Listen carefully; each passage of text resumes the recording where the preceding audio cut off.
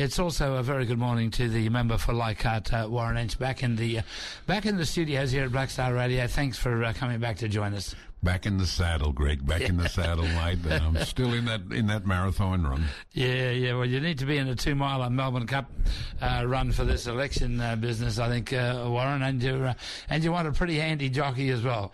Yeah, well, mate, as you can see, I'm not puffing too hard. I've still got the stamina, a little way to go, but I can see the finish line at the end. It's only 8 days to go. 8 days to go. Yeah, as long as you haven't got a battery, we'll be right. As long as there's a plugging station somewhere we can plug it in up in the middle of the Cape somewhere so we can recharge it. Yeah. Look, just to recap, we've had a promise of that $13 million for a part of a big art layout in Cairns, and I just want to go back over that and have a look at that city deal. Part of the city deal for you, this 13 million's come a little bit close to the election. Yeah, look. The Cairns Regional Council have been working on a city deal now for probably a couple of years. In fact, they were working on it since the last election. Townsville actually got the first one up, and it was always a hope that Cairns would have got the first one up. And in fact, there was an opportunity for Cairns to do it, but they hadn't completed what they wanted in a city deal. So they've been working on that over the last couple of 2 or 3 years. I was actually I'm the chair of the Northern Australia Committee, and we did a inquiry recently into tourism, and one of the recommendations on that inquiry was that the next 2 city deals that got up in Australia, in Northern Australia, one was in Darwin and one was in Cairns. So we were trying to expedite the process. Now, unfortunately, they're still working through it. There hasn't been a lot of involvement for either myself as a federal member or the state member, Michael Healy. It's mostly been done through the mayor and the council, but that's fine. We've had a look at what they finally proposed. Darwin's has actually got up, but only because they submitted it. They submitted it on time, and it got time for consideration. Whereas the Cairns one, at last it is completed, and I have no issue with it. I support it, as does Michael Healy, the state member. Yeah.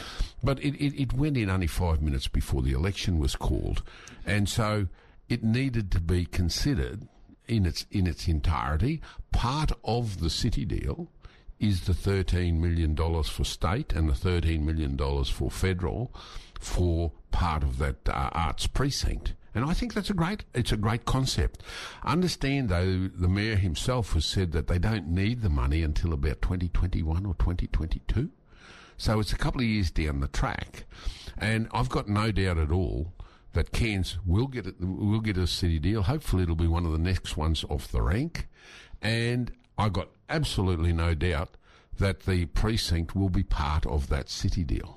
Mm-hmm. Will be part of the overall package. So, and the fact that they don't need it until 2021, 22, it's not going to cause any delays or any problems with that regard. And so, I'm looking forward after the election, because once we go into election, everything goes into caretakers. You're not allowed to make decisions. Yeah. So let's get it done. Let's get it operational as quickly as we can. And I've got no doubt it'll happen. I think it's a great concept on what they're talking about. But there's a lesson there. If you want these things to be considered, you've got to actually put them in a timely manner. Yeah. So it's going to link the former courthouse hotel, the Mulgrave Shire building, and the existing Cairns Art Gallery.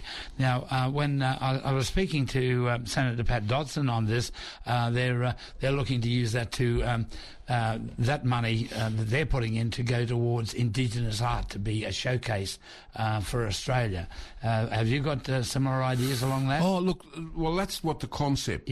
What the concept is. I mean, it's for a showcase there. I just want to make sure that whatever we do there, we're not going to be competing with Jabberkai. Yeah. I mean, Jabberkai does a lot of great work out there, and I think that we can do one that complements them rather than one that competes with them, and I think that's very, very important. Understand also from an Indigenous arts perspective here, we got KIAF here, which is, it's become internationally known, and, you've got Yumi Arts, and you've got a whole lot of other things that we need to link into this. And not see this as the major competitor for them. So there needs to be a serious amount of consultation on this to make sure that we don't impact on other Indigenous arts, kick arts and these others that have a very significant Indigenous component, so that we all work together on this one. But yes, absolutely, more than support this, and but as the Mayor said, it's going to take a few years before it starts to get there, and I've got no doubt at all that it will. Warren, we've had the opposition leader, Bill Shorten, make announcements about renewable energy and making a hub for North Queensland with that. What's your take on that? Greg, we're already doing it. Yeah. This is and he's talking. He's flown up to Cairns for a photo opportunity. He's here for 5 minutes to make an announcement on a renewable hub somewhere in Queensland. Could be in Rockhampton. It could be in Mackay. It could be in Townsville. We don't know. But he made that announcement here at the aquarium, so it looks good for the reef, and then he's gone. But the reality is, we're already doing it. Now, under our government, under coalition government, we've just put the money in for the Kidston pumped hydro scheme, which is going to be massive. Yeah. Under our government, we managed to get up the Mount Emerald farm, which is now functional. We got the first of its kind in Australia with the solar array with battery storage. So you've got in Lakeland Downs, which is a baseload power station. That's already gone. We've just announced $50 million for renewable, innovative renewable microgrids, and of course the first one is a solar hydrogen one north of the Daintree. We're very well advanced with Wudjil on a hydro program there to cut them out of the grid and have a fully a hydro-powered system there. So there's a lot of things that are happening. And so, this business of we might do it somewhere we're going to do it somewhere. We're already doing it. We're punching well above our weight. Where we're running into trouble, and this is where the opposition leader can actually help to facilitate it, is we've got a number of projects, including solar projects in Mareeba. We've got another wind project at Lakeland. We've got the Newcastle Ranges near Georgetown, another a wind project there. And we haven't completed the Kidston project, trying to get access to the grid, trying to negotiate with the state-owned Ergon Energy. So if he wants to do something, what he could do is encourage his mates in the state government to open the gates and allow these projects to get access to the state-owned grid.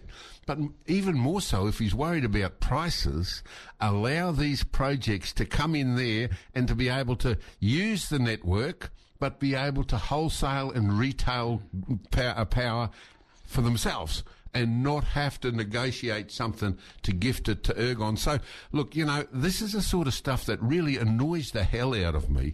They come up here because they see the campaign is lagging a little bit. They're trying to boost it.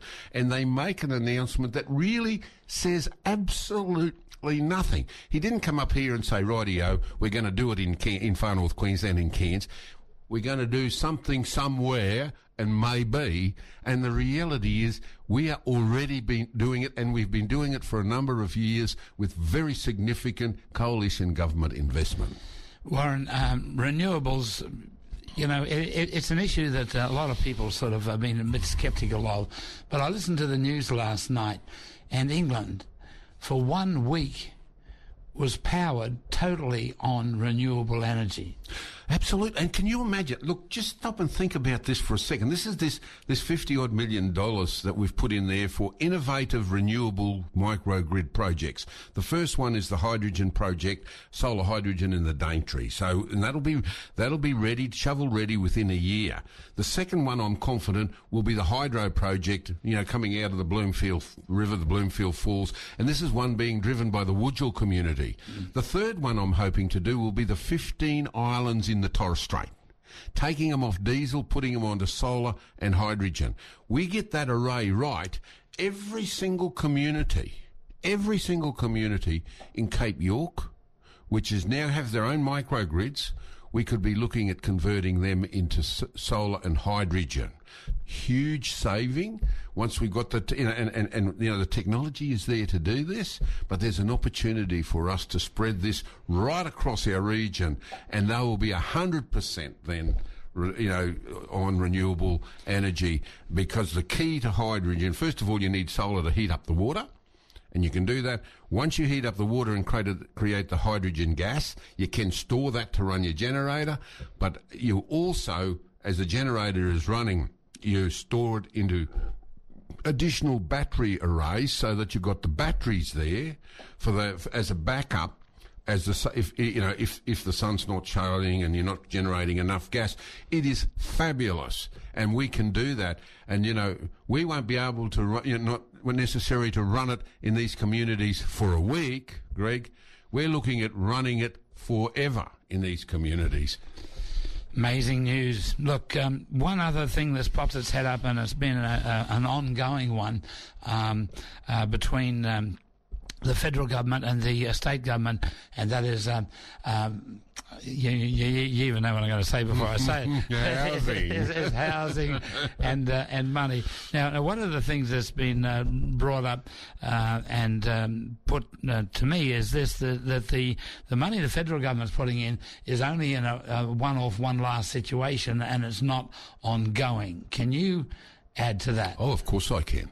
And this is where, the state government, quite frankly, has been playing silly buggers on this for a long time. We knew that the Napari scheme was going to finish on the 30th of June 2018. It was a 10-year program. The reason that Napari came into existence is because the states and territories stuffed up. They didn't put enough money aside for remote housing, and they got themselves into a crisis situation. And in 2007, they come cap in hand to the federal government and said, we need some help. We are so far behind. And we put about $1.6 billion. We agreed to do that as a one-off Napari scheme. And, there's something like, 1,500 houses were built, and another 1,100 or 1,200 houses that were upgraded onto it. And that has been fantastic. It started off pretty roughly because the state government was trying to run the whole show. They were doing flat pack houses that were built outside, in capital cities and barged up there that people didn't like and didn't want to live in. They were, and in some places they were building $1 million houses, which was just ridiculous. But eventually we got it on track, and many of the communities are taken over building their own homes, and they're building homes that they like, that they want to live in. And you have a look at Hopevale, you have at Lockhart, you have a look at Napramum, and up in the NPA, these are houses that people want. It's been fantastic. But the program was always going to run out on the 30th of June last year. A year or so before we started negotiating with state and territory governments, and with the initially with the exception of West Australia, South Australia and Queensland, all the others, Northern Territory was the first to sign off on an agreement for an ongoing funding arrangement. Since then, West Australia and South Australia have signed off. Queensland's just said no. They refused to do it. We've offered them money. They've refused to do it. Now, I've been saying for the last year, if they don't come to the party, let's cut the state government out of this. Let's go straight into the communities. But the problem is finding a vehicle to do that. And so I've been talking with community mayors, with council mayors, and recently we got a letter from the Cape York and the Torres Strait councils. They've set up a new organisation there. It was a letter that was written by Eddie Newman, asking for them to be the body that's considered to run it, to take it out of the Queensland government's hands. That was what we were looking for. And so up until a couple of weeks ago, we were pleading with the state government to sign off, and Jackie Trad and that just kept playing the politics. There's a federal election. Let's say the feds are not giving us any money. It's their fault. Well, we warned her. Nigel Scullion come up here a couple of weeks ago when we opened up the Cape York House Girls College out at Redlands, and I said to Nigel, we're running out of time. These guys need certainty. Let's give them the money. He went back and spoke to the Prime Minister, and of course, this week I went up with Ralphie Kendall up to Pomperau, and we announced the $105 million, which is the federal contribution, is going to go into the new entity up there for the Cape York and the Torres Strait councils, and that money will be distributed directly to the councils. Now, the money that we're offering is not a long-term solution. The money that we're offering is for the 385 houses that they had not completed under the Napari scheme. So that's all that's about. Now, what we're also asking them to do is to give us an idea what they're going to need, what their growth rates are going to be into the future, so that we can start allocating funding for the future instead of having to play catch-up all the time. Mm-hmm. We don't know what those numbers are. Some of the communities will grow quicker than others. Some of the communities may not grow at all. Some communities may go back a little bit. So let's find out what the growth projections are for the next 5 or 10 years. Then we can put the money in it. In the meantime, this will give these councils an opportunity to get out there and show the world, in spite of what Jackie Trad and the state government and others are saying, that they don't have the capacity to do it. You know, they're already managing federal money, roads to recovery, financial assistance, grants, TIDS money. All of this has already been managed by councils. So why in the hell can't they manage their own, building their own homes in their own communities? So I say this empowers them even more.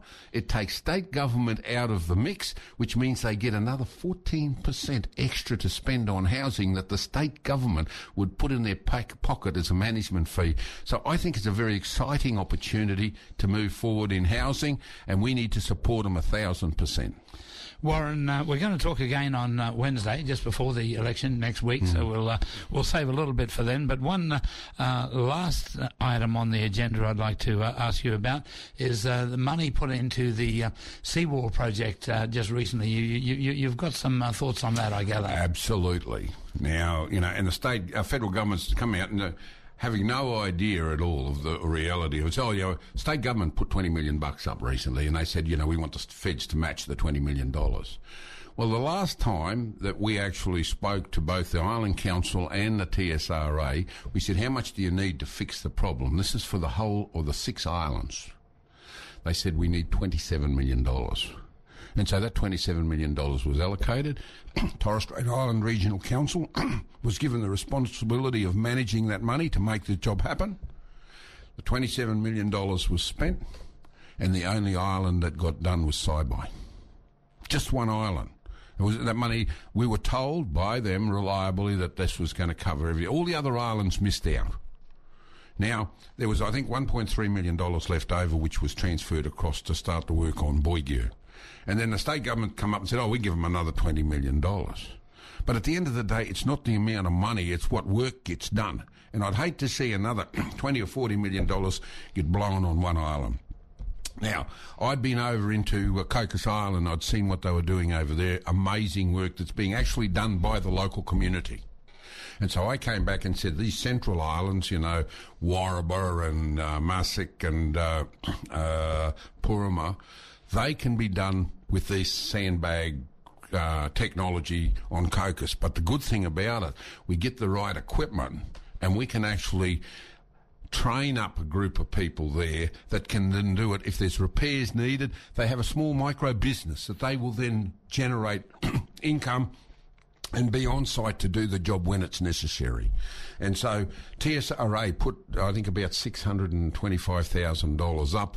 They got the Torres Island Council to do it in the interim, and they used CDEP workers on Puruma to actually do the physical work. I went out and had a look. They've done a brilliant job. There's still a lot more to be done. So what we've done, instead of just saying, here's another $20 million. Come back when you've blown it all, and we'll do it again. We've actually been very specific, because at the end of the day, when we've put $5 million in through the TSRA, there's $20 million the states put up. Let them do the Boigu work. We've put $5 million in here now to do the Central Islands. But what we're doing, even with the work that they've done to date, they didn't buy a sand pump. They've been using a big excavator to fill the bags and then walk them across the other side of the island and plant them, then walk back and fill it. They should have had a sand pump like they're doing in Cocos, where you've got them filling them up and then taking them over to the work site, and you're doing it quicker and much more cost effective. Mm-hmm. And I've said to the Minister, we've got to insist that with that money they buy a sand pump.